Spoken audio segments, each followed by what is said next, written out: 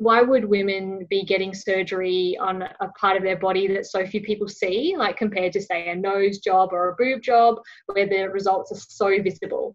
And that's what inspired me to get into the genital body image field first. And in fact, labiaplasty is still the fastest growing cosmetic surgery type in the world. So it really hasn't slowed down. Okay, life can be crazy. You're feeling like you're sinking, just trying to find a meaning. It's time for better thinking, yeah, better thinking. Time to tune in. Let's go. Welcome back to Better Thinking. I have a fantastic episode for you coming up with Dr. Gemma Sharp, who is a research fellow at the Monash Alfred Psychiatry Research Centre, and she leads the body image research group there. She holds a bachelor's degree in molecular biology, a Bachelor of Science honours degree in microbiology and immunology, a master's degree in oncology from the University of Cambridge, a graduate diploma in psychology, a Bachelor of Behavioural Science honours degree in psychology, and a PhD in clinical psychology. Today's episode, we're talking about body image and her research in that space. What's so interesting about this is that we look at body image and all the different types of invasive surgeries and different procedures, and also non-invasive procedures, Botox, fillers and the like. Nothing is skipped over. We talk vaginas, penises, breasts, lips, bottoms, and obviously the most important part of all of this is research in the area of, body image, in particular about some of those pressures for women in obviously the 21st century. So listen up. It's going to be a fantastic episode to listen to and to really get a better appreciation about what body image looks like and the trends at the moment. Also, please, if you enjoy this episode, please go and rate it, put in a 5-star please, or go out and share it. The more listeners that we're able to have and grow, it means that we can get excellent guests and speakers on like Gemma. So enjoy. Thanks. Gemma, welcome to the show. Thanks so much for having me, Nash. It's great to be with you. Look, I really don't know where to start. There's so many things I'd like to pick your brain on, particularly around, body image and eating disorders. I know that you've done so much research, even watching your excellent TEDx talk on, how we view labias or vulvas. There's that space with trying to understand, this modern understanding of vaginas and the like. So obviously, you're not afraid of talking directly about all these topics, which is what excited me about talking about, body image and that whole large space. So thanks for coming on, and maybe I'll hand it over to you to start up. Sure, Nesh. I love how vaginas got into like the first 1 minute of this podcast. That is so fantastic. I'm always thrilled to hear that. And thank you for watching my TEDx talk. Yes, it's 8 minutes of pure joy, I think, in my unbiased opinion. So I, as you said, body image is such a broad area, and I first started out in quite a niche area of genital body image, which is how that TEDx talk came about. And that's where I've spent, the last 7 years of my research life in the labiaplasty and genital body image space. I suppose just to define labiaplasty, just in case people don't know what that is, it's the surgical reduction of the inner vaginal lips, or the labia minora. And the aim of that is to produce a sort of smooth genital surface. And the reason I even looked at that in the first place was back in 2013 when I started my PhD. It was a really fast growing surgery type, and I thought, why would women be getting surgery on a part of their body that so few people see, like compared to, say, a nose job or a boob job, where the results are so visible? And that's what inspired me to get into the genital body image field first. And in fact, labiaplasty is still the fastest growing cosmetic surgery type in the world. So it really hasn't slowed down. And it's described as more than a passing trend now. I think people thought it might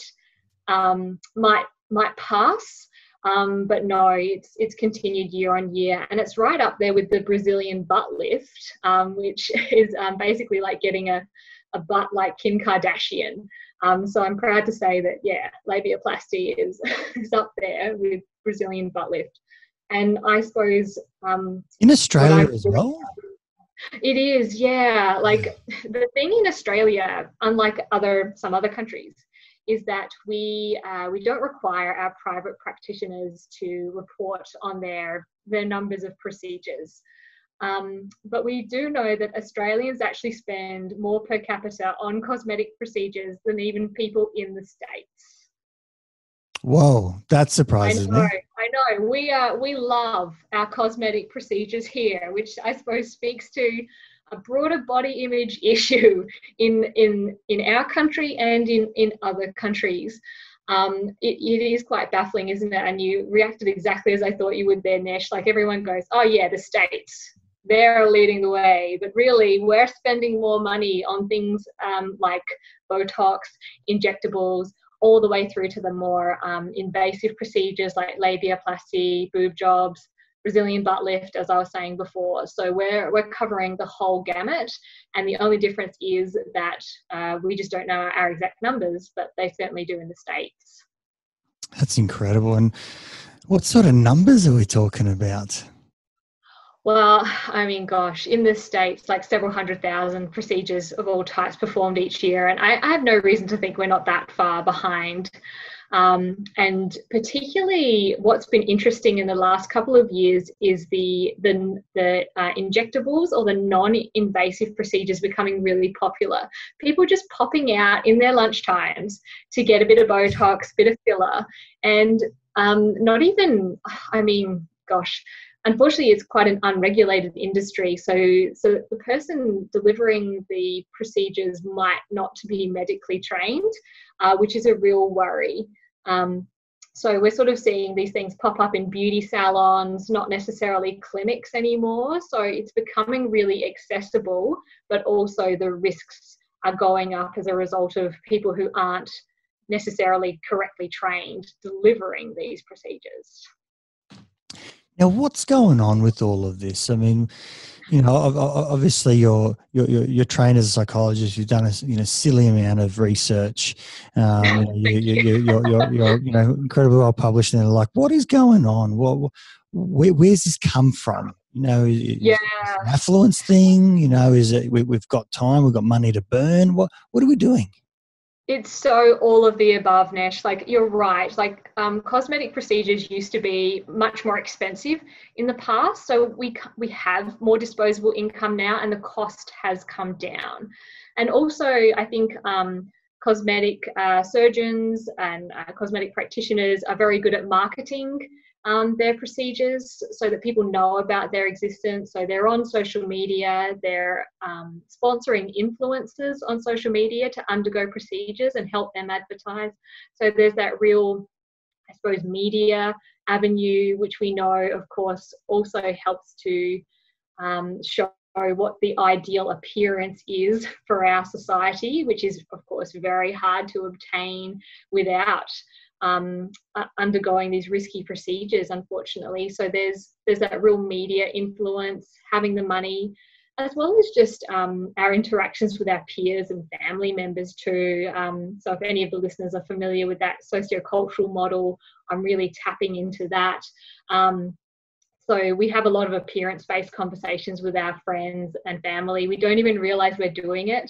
Like, you know, if you see someone you haven't seen for a while, you say, you look good. Like, you don't even realize you're having these appearance conversations all the time. And it's just, I suppose, reinforcing that we value appearance in people, and we talk about it so easily, and we tell people what they should and shouldn't like, but should and shouldn't look like, both implicitly and explicitly. Even that's a really interesting space, and please jump in and correct me where I completely go wrong here. But I remember back at uni reading about studies that looked at, you know, male preferences versus female preferences in sort of heterosexual perspectives. Yes. You know, looking at men, how they perceive women and how women perceive themselves.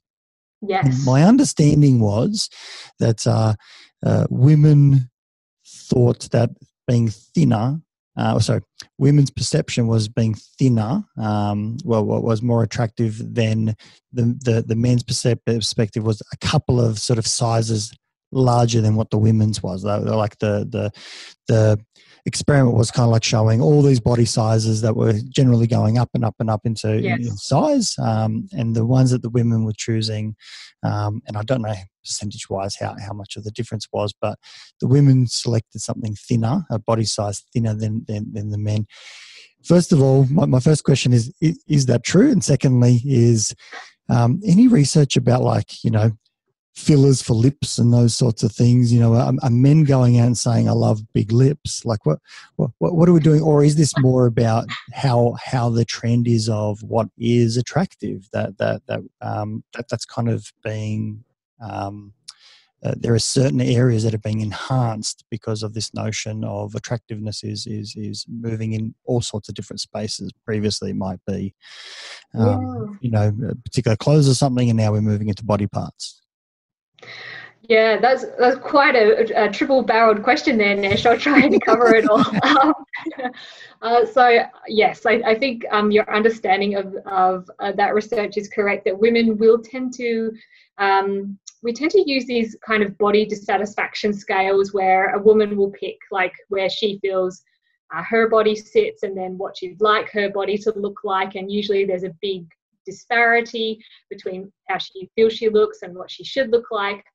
And that's what we call body dissatisfaction. And I have no doubt that women would express to be much thinner than their partners, male peers would suggest they become. So I agree. I suppose it is a bit more about women policing their own bodies, and we call that self-objectification theory, if anyone wants to have a look at that more, or objectification theory. So sort of seeing themselves as an object that must fulfill a certain ideal in order to be perfect and be accepted. So that's it's very startling and concerning research. I suppose what I've seen recently, or more recently, we've had that thin ideal that was very much sort of 90s and 2000s, so being stick thin. I think Kate Moss, I think she said, nothing tastes as good as skinny feels, which was an extremely damaging statement. So we had those like stick thin runway models who really were our influencers back then. Now we've had a change. You've still got to be skinny, but you've also got to look athletic too. So you've got to have that 6-pack abs, or even more pack. I'm not even sure what we're up to now, 8-pack, 10-pack, whatever. So you've got to be sculpted. You've got to be lean. You've got to be tanned, but you still got to have the boobs and the booty. And I think that's how impossible is that?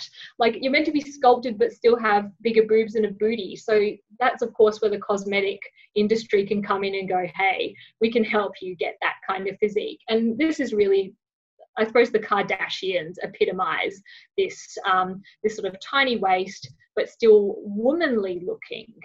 And I just think, my gosh, these ideals are just getting harder and harder to fulfill in sort of ways that are not dangerous. It's interesting trying to understand how the trend moves. You know, It so is, Nesh. And I, like, you talked about lip fillers there as well. Please forgive me if I've forgotten any of your points. Just bring me straight back. Again, so voluptuous lips is something that's been newer as well. Again, to use another Kardashian family member, Kylie Jenner is really the queen of lips. Everyone wants to have Kylie Jenner's lips. And again, I'm not exactly sure how that came about. I suppose potentially with taking selfies for social media, that kind of trout pout. If people are watching this, they'll see me trying to do a trout pout. And I think if you've got the bigger lips, well, then you've got a terrific trout pout going on. But I mean, if we think about through history, Nesh, like these trends change so often. Like, we had Marilyn Monroe in the 50s of a more voluptuous figure, and then we go stick thin, and now we're going back to something in between voluptuous and skinny. It just changes all the time. And I mean, I think something that I've found quite amusing but also sad is that thin eyebrows used to be quite popular in the 2000s. So we have a lot of women who plucked their eyebrows to be very, very thin, and now they're requiring eyebrow transplants to have the more bushy eyebrows that are popular in the 2020s. So it's like you're always having to change to comply to the ideal. I mean, in some sense, what I'm hearing is that these are trends. Like the big booty is a trend. And my apologies for listeners. I think I called them fat lips rather than voluptuous lips. I think I need to improve my. That could be like someone's punched you in the lip, right? But it looks like that anyway. But these are trends that will. These are trends that will last a period of time, though. This isn't like a 12-month trend. We're talking about this could be years, potentially even a decade, maybe even more. But we know it's going to shift and move.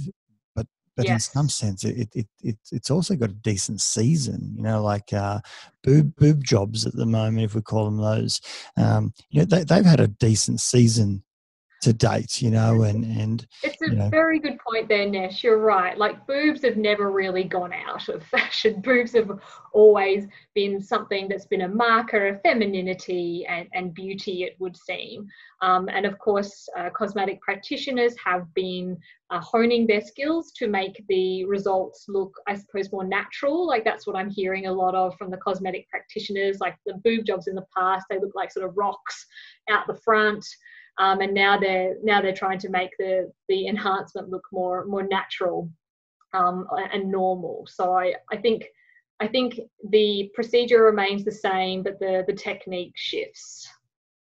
It's interesting, even though the language, it's and this is what's so fraught, because you don't want to insult anyone. Someone who has gone out and had breast augmentation, and the like, versus someone who hasn't. It's kind of hard to talk about it where, if we go and say it's an enhancement versus to say, well, no, it's a different look, because it's starts to go out and, question. It's no different to, I think, in your TEDx talk, also talking about, designer vagina, there's all these different terms that we use that, as you say, it just happens in language. It's kind of like, oh, you look good, or oh, I love your eyebrows, or something.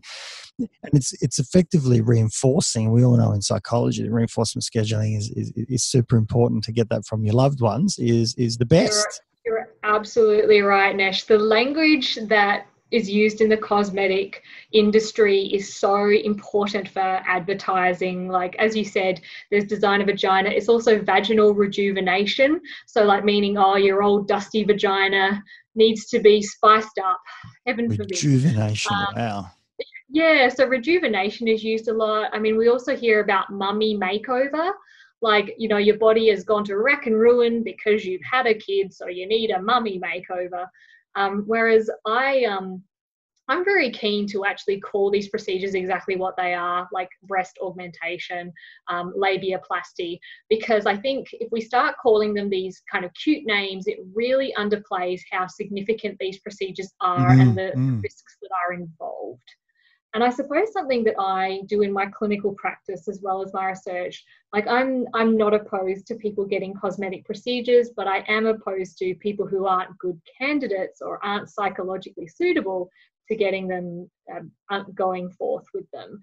So I think I'm always keen to work with cosmetic practitioners to help them evaluate their patients for suitability. And I was actually very fortunate to work with the Australian Psychological Society in 2018 to help them with their psychological assessment guidelines for people seeking cosmetic procedures. So do look them up, folks, if that's something you're interested in, because we give a lot of good information as to how you might assess someone. But I think from what I've heard from other psychologists in the area, they're not necessarily getting the referrals from the cosmetic practitioners. So I think we probably need to do more about sort of building bridges between psychologists and cosmetic practitioners to make sure that these assessments are actually getting done. Like even it's not going to happen. It's not going to happen because it opposes. There's commercially, it opposes. I still have a dream. I have a dream. One day, Well, I think this is probably where I think something like the APS can advocate and go out and say we need to make this as a mandated thing. Because you mentioned it, I think, beautifully in my apologies, going back to the TEDx talk about we can't actually have properly and sort of taking from that talk, we can't have properly informed consents, because someone who's going out and saying I'm going to do a labiaplasty, as you mentioned, a woman going through menopause later on in life, there's thinning of skin in those areas and the like, and we don't know. I don't even know how we can go out and bloody put these medical things through without doing these longitudinal tests, and examinations. You're absolutely doing some crazy things without knowing what the consent is. And there's no way you can sort of stick the labia back on, and although that might come, who knows. But yes, I agree. We might do enhancements. I know, see, I actually think long labia are going to come back, and my time to shine is going to come. We shall see. Maybe we'll have to come back. Of course it does. It always goes around, right? I hope so. And pubic hair will make a comeback as well. I'm certain of that. Yay for pubic hair. So you're absolutely right, Nesh. It's we don't have the long-term data. I think for other procedures, for example, breast augmentation and things like that, that data is accumulating. But for labiaplasty and the vaginal rejuvenation world, it's still more recent. So you're right, we don't have that long-term data, and menopause does change things down there. And also, I think what I have seen is that these women are less likely to choose to undergo a vaginal childbirth because they don't want to, I suppose, muck up their procedure results. So they're more likely to undergo cesarean sections when they do have kids, or if they choose to have kids, I should say. So it's kind of biasing them down towards cesarean as well. So I think it will be very interesting to see when these women reach menopause what actually does happen, and that's probably in the next 10 to 20 years. It's interesting. There's another whole place of when we think about body image, how we're choosing to give birth is changing as well, and not necessarily purely on medical grounds all the time. Obviously, very important. Cesareans are often, performed for very real, risk reduction reasons and the like. And then there's also many that aren't. And certainly not being judgmental about people choosing, but the choice start to shift. Yeah, I agree. It is quite an interesting motivation, isn't it? I don't want to undo the work that I've done, cosmetically speaking, but I still want to bring my child into the world. And I suppose as long as, I suppose we get back to that informed consent, don't we, Nesh? You're having this procedure. If you choose to have children, these are the things you need to think about before you undergo this procedure. Say if you always wanted to have a natural childbirth, but you still, I should say vaginal childbirth, but you want to have a labiaplasty as well, you might want to think about that. So I think these are things that really need to be discussed more at the outset. Is this part of the great challenge that we have, is that sometimes we want both and they're competing demands. They're opposing each other. Oh gosh, yes. I think that is very much the case in so much of life. But I think particularly in this sort of beauty industry, people will say they feel uncomfortable. I suppose they may consider themselves to have some feminist ideals, but they also want to comply to or conform to the beauty ideals as well. And it's well, how do I do that? Without sort of having that conflict of thought, just as you were saying. Just the thought that popped into my head. It's kind of interesting in this space. thinking about the male side, there's Yeah, obviously circumcisions have been around for forever and a day, is my I have. understanding as well. Yes. Um, uh, that hasn't really been considered like plastic surgery, but maybe it is. I don't Yes. know. Where does that fit in? It's such a good question, Nash, and I'm excited to say that I also do work on penile augmentation. I never like to leave the boys out of it. The circumcision stuff is so interesting. I need to read up more on it myself. I believe it was sort of far more popular in like the 60s, 70s, and now is not so routinely done. I'd be happy for the listeners to jump in on this. There was a lot of thoughts around it being more hygienic, and things like that. And so there were sort of multiple reasons as well as cultural reasons too, impacting it. I think for some of the penile augmentation research I've done, and that's to do with girth augmentation, so a bit different. But I think men were choosing, at least some of them were choosing to have a circumcision done at the same time. And I think it's probably potentially like a penile rejuvenation or something like that. But I know, like with the injection of the filler to make the penile girth larger, it would actually make the foreskin droop. Apologies for these images that are all running through your head right now. So with more filler, the foreskin drooped, and so the surgeon Is that what it is that they put filler to get? Yeah, like the same filler as your face. Yeah. I know. And so it would make the foreskin droop, and then the person would end up getting a circumcision done because they didn't want the drooping skin because it was just so much heavier. Yes. So that was quite interesting in that study. I suppose what I have been seeing with the sort of the male reasons or the female reasons, they're not all that different. Like I think some people might think, men would get procedures done for vastly different reasons, but it's simply not the case. They have the same kinds of influences as women and everyone in between do. And about 10% of cosmetic procedures are performed on men. So it's a minority, but it's not, it's not negligible either. 10%. See, that surprises me as well. And I'm not suggesting that men wouldn't, but I wouldn't have thought that it's at that rate. And how do we define procedures? Like what is that sort of, what are the categories or the things that you put into that? Bucket? Absolutely. So I use procedure in a really broad sense. So it can be the non-invasive stuff of fillers, Botox, all the way through to with men, they'll often you've heard of man boobs, Nesh, or moobs. So they will get like a sort of a chest resculpting. Men will also get things like facelifts, and I suppose things that make their torso more defined are most common for men. Yeah, wow. And do we know numbers of men using fillers and those sorts of things? It's a great question, Nesh. I think I would have to look that up. My apologies. But if the listeners are keen, there's a fantastic website. The aesthetic surgery of I think it's ASAPS is the ASAPS is the acronym, and it's all the American stats. They do a great job of keeping the stats, and they do break it down by gender and what's popular with men, what's popular with women, invasive and non-invasive procedures. So it breaks it down really nicely.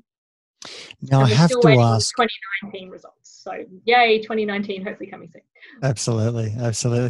I have to ask about research that's looked into, and I believe you've done so as well, about people's satisfaction post procedure. Can you talk about that? The idea obviously is I'm not happy with my eyebrows. I go out, I get my eyebrows done. And then I go out and complete some sort of questionnaire or some sort of study that looks at how pleased I am with my eyebrows. What's it like with all these procedures, whether it's injectables or whether it's more invasive type of procedures? Yeah, such a good question, Nesh, and it's such a nuanced answer as well. We tend to find that with the non-invasive procedures, so the injectables, fillers, Botox, the satisfaction rates tend to be a little bit lower simply because the effects don't last. So people always want something that will be a permanent solution, but the fact that they have to go back in every sort of 6 to 18 months to get it redone tends to lower their satisfaction a bit. It's not that they're dissatisfied, but it's just that a permanent solution would be better. In terms of the invasive procedures, again, people tend to be relatively satisfied unless they've experienced complications, which can and do occur, some procedures more than others, and that tends to really lower satisfaction quite a bit. I found from my own research that it's generally the biggest issue is people going in with unrealistic expectations. So thinking that having a procedure will get them a new job, get them a new partner, revolutionize their life. That's where people are dissatisfied because they've just gone in completely unrealistically. And I think I'm always encouraging cosmetic practitioners to have that discussion about expectations and to check that they are realistic. I wonder if there's any connection, and maybe just want to sort of toss the ball around a little bit with the less invasive injectable type. You know, they're obviously a lot more. They're a lot cheaper. Yes. There's a lower satisfaction generally. Yes. Versus invasive, which often means you can't return you might have to have a procedure. week, several weeks off work.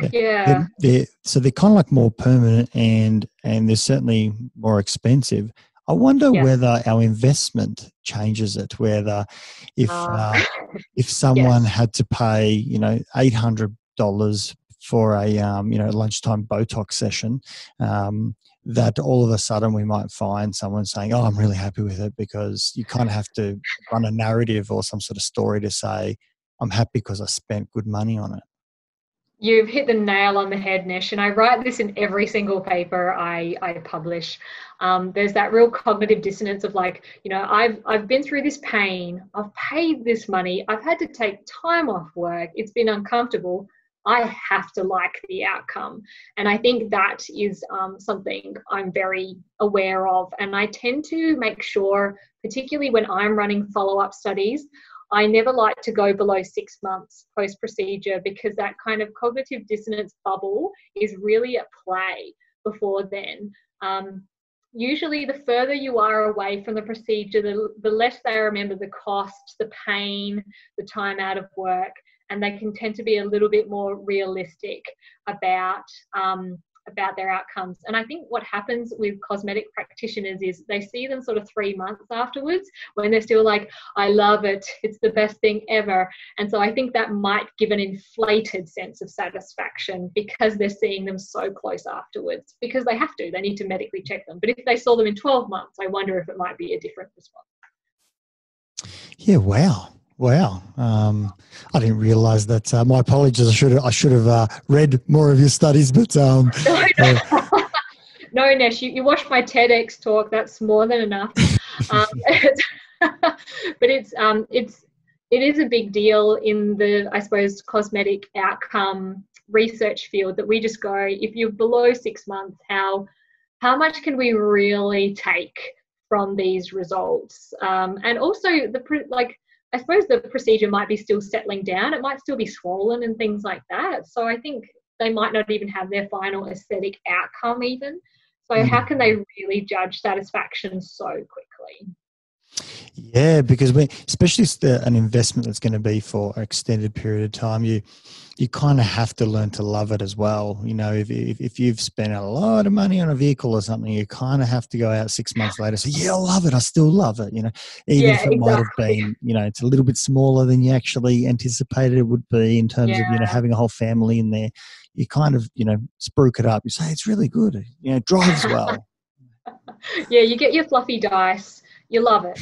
And that's it's a really good point you touched on there, Nesh. I suppose if people don't love it and then they're like, I need another surgery to fix what was done. And then we start getting into this really slippery slope of, cosmetic surgery addiction, cosmetics, being called a cosmetic surgery junkie, people who just like they fix one thing and the focus shifts to another area that they think is problematic, or it stays on the same area.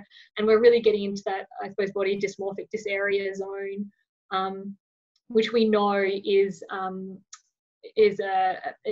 well, cosmetic procedures should not be performed on people with body dysmorphic disorder. It's a real red flag because we know that they tend to not improve or get worse, and can also, they're more likely to sue their practitioners and also, unfortunately,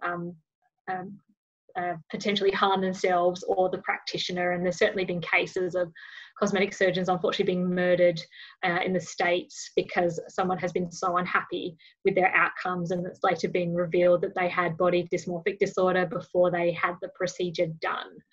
So that is something we're always very mindful of. I think it's the biggest red flag that we all look out for, and the cosmetic practitioners themselves know about it too. So I think it is fairly well known, but I think in terms of actually looking for it and knowing what to look for is not well done. And I think that's why we need psychologists. That's why we need really good rating scales, clinical interviews to make sure we pick up on the people who shouldn't be having these procedures done. And maybe that's the area where psychologists could really assist with, the medical practitioners that are looking to perform these, where they realise that this is about minimising risk. Because what you're talking about is really an obsessive and severe dissatisfaction, meaning that if you're dissatisfied with your nose, you get a nose job or rhinoplasty, and then all of a sudden you're still dissatisfied. The lump there is a little bit higher than I expected, so you go back and do another one, and you can probably never get it right because it's kind of like obsessive compulsive disorder. You can never actually meet that feeling, that emotional rest that you're looking for. You're trying to remove the tension by getting surgery. Exactly, Nesh, and that's always the issue with body dysmorphic disorder, that people will seek out a physical solution in the form of surgery rather than a psychological solution, because they truly believe that there is a problem with their nose, for example. So why would they go see a psychologist about their nose? They'll go see a surgeon because the surgeon can fix the nose. And so that's where, as you were saying, the surgeon and psychologist really need to work together, because this person may sue the surgeon, they may harm themselves or the surgeon. And so, as you were saying, when I'm talking to cosmetic practitioners, I'm like, do you want to be sued? Do you want to be killed? Then listen to this. And they tend to listen to that kind of narrative. It's also really interesting that there are certain things that we're kind of more okay with than others. Like we might go out, and I think a lot of people these days, and my apologies because I won't get the term right here as well, they will, I was going to say bleach, but now that I've said it, it's there, but whiten their teeth. That's a common one. You can probably see it on my teeth. Everything's whitened on a screen, but that's a common one, and I don't think people kind of balk at that. We don't go, oh my goodness. Maybe if someone's teeth are just like super bright white, but once again, even that's a trend. Do you go super bright or do you go mild white? It's fascinating. Totally. We call it like the Shane Warne toilet bowl effect, like where you're just so white. And like I agree. Like, if we never sort of look twice at a child who's having braces, and like clearly that's has a lot of cosmetic influence, doesn't it? That they want straight teeth, and we don't tend to judge them. So you're right. There is a sliding scale. There's like, teeth work. Breast augmentation has become more acceptable as we've gone on. We do have like labiaplasty at the extreme end where we're like, no, you can't do that. So I agree. We have become more comfortable with things over time. Just going back to the teeth example, I think I know certainly I think practitioners could become concerned if someone is coming back so often to get it done, because it is actually damaging to the teeth. So I think there's definitely a discussion to be had of, you want really, really white teeth, but you're actually going to damage them in the process by having them that white. And certainly we do see body dysmorphic disorder focused on teeth and skin all the time. Can I ask a personal question? Sure. How do you, obviously as a psychologist and a researcher, how do you, let's say with the, air quotes, minor procedure of teeth whitening, how do you reconcile that? How do you go out and how does it fit in your head? Just interesting to appreciate and understand. Yeah, like for myself or for other people? For yourself. Yes, people think, what a hypocrite. I think we all do things, right? I mean, we do our hair. Everyone says, yeah, it's okay to do your hair. You go out and you give it a different color, and I'll shave my head. There's still a style that we're all doing, and I agree. And like I said, I am actually not against people getting cosmetic procedures, and that includes myself, although I haven't had any done. Because I think it's all about sort of motivations and realistic expectations. And like when I got my teeth whitened, I wasn't like, I'm going to be like a star psychologist. I'm going to get given the Nobel Prize. Like nothing like that. It was actually just that I was doing a lot of media work and having to watch myself back, which was great fun. So I was like, oh, well, you know what? My dentist mentioned it to me. I'll give it a go. And like I get touch-ups irregularly. I can't even say the word. And so it's not in a problematic area. And like I said, I'm not against people getting stuff done, changing their hair, all that kind of stuff. It's all just around the motivations. That's what's fascinating about all of this is how do we sit with it, this grey space, about what are my motivations, what are people's motivations?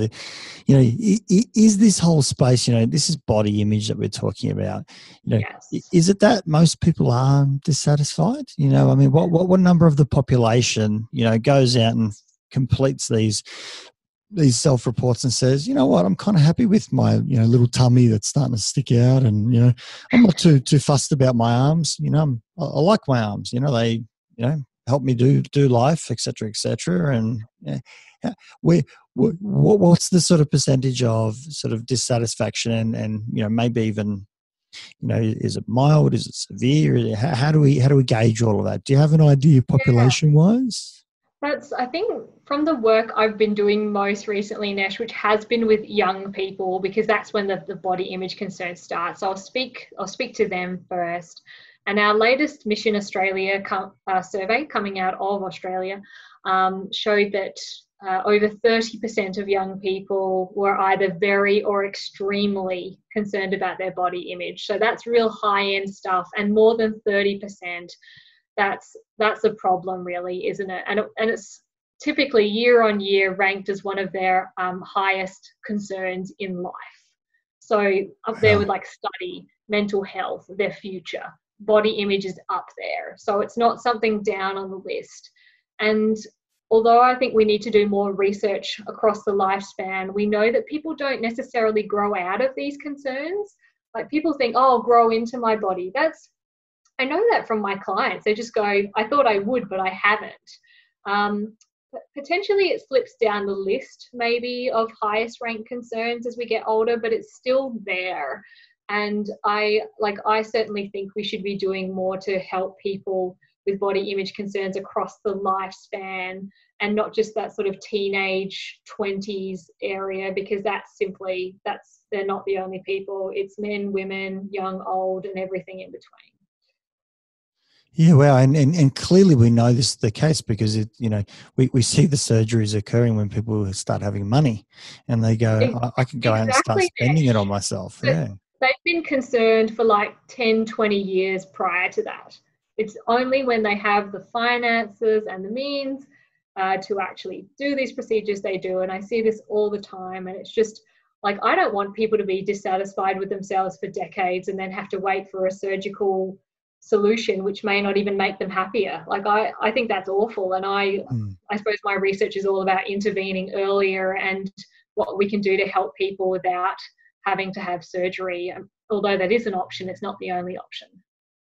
It's also interesting because if one of my daughters, and they're very, very little, so we're not there yet, but in my mind, I'm like, yep, we're going to go do the braces option. We'll start putting some money away, et cetera, and this is what we're doing.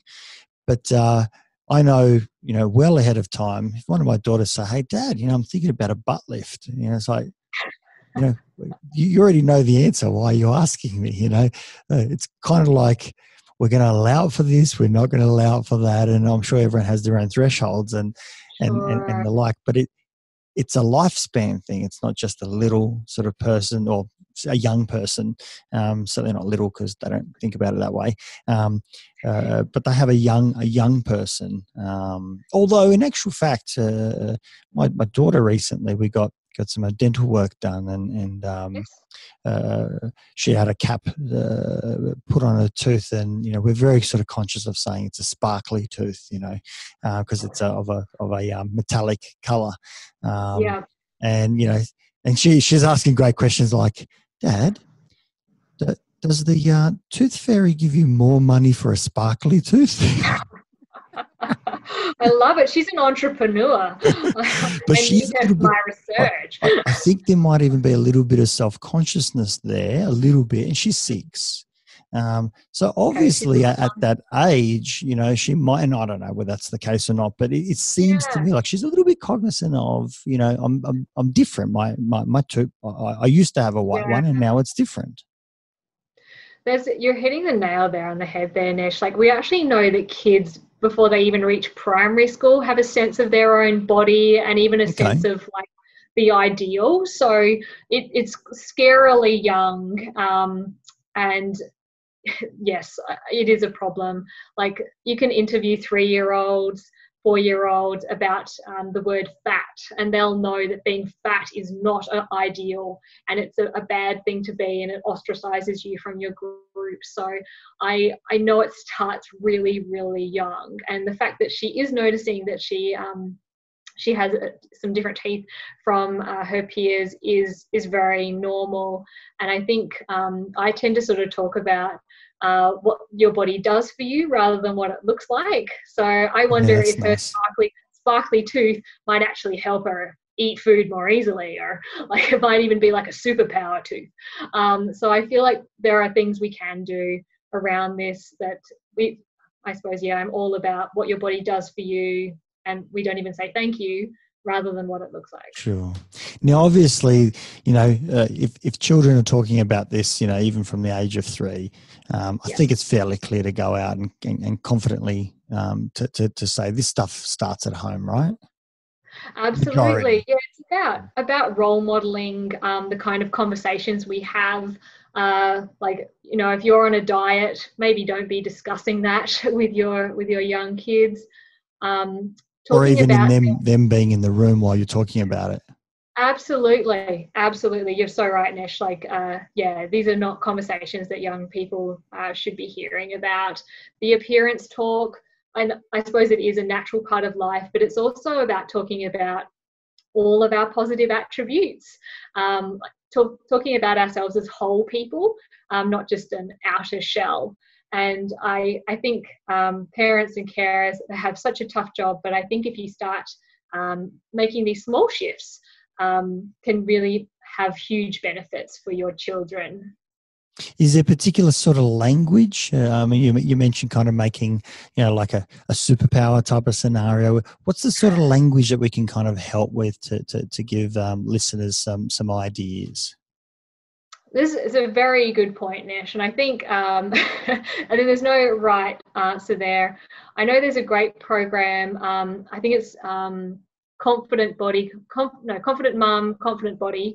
It's by Zali Yeager. She's done a great job there. Big shout out to Zali, which I think gives some really good tips about how parents can do good role modelling.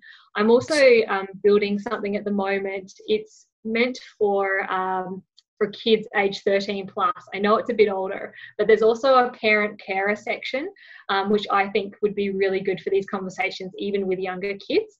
And it's our collaboration with the Butterfly Foundation. It's called our Body Image Chatbot. So it actually talks to you. How exciting.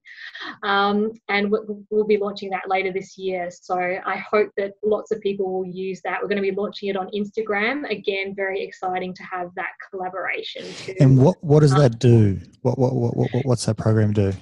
Yeah, so it basically talks about what body image concerns are, how prevalent, what the consequences can be, like body image disorders, like eating disorders, but also tips for talking with young people if you're concerned, what to look out for, being a positive role model for young people too. Anything that tickles your fancy, hopefully it'll be in the chatbot. Make sure when it comes out, you give me a shout out, and I'll share it with all the listeners and the like, so that everyone can go there and pick it up. Yeah. We're actually still looking for young people aged 13 to 18, as well as their parents, carers, for our focus groups to give us feedback on the bot. So they're welcome to contact me at gemma.sharp@monash.edu if they're keen on being involved in our focus groups, because we want to make sure our bot is as good as possible before we let it out into the World Wide Web.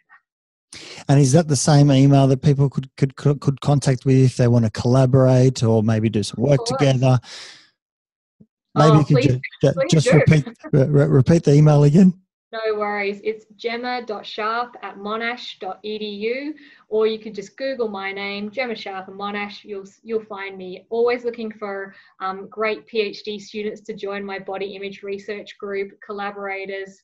Always wonderful to hear from you. We do have some really cool techie type projects coming out, because we know that actually having these resources available in the palm of your hand on your phone is going to be really helpful for people. Fantastic.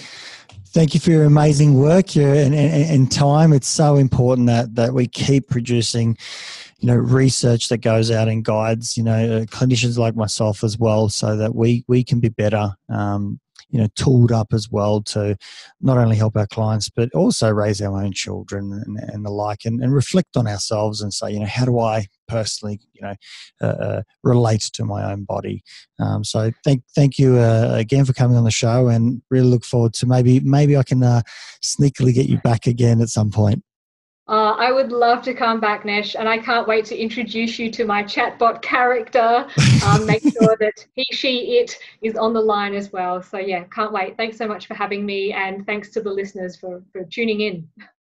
Thanks, Gemma. Take care. If you enjoyed this podcast, please support it by going to iTunes and putting a review, subscribe, share it via social media, and tell others about it. Start a conversation. It's listeners like you that make this able and possible, and why we bring in these guests to go out and share their knowledge and resources. And just lastly, if you are a psychologist and you want to go out and be part of a bigger team, develop your experience and get into some exciting work, come to strategicpsychology.com.au/careers and reach out. I'd love to hear from you.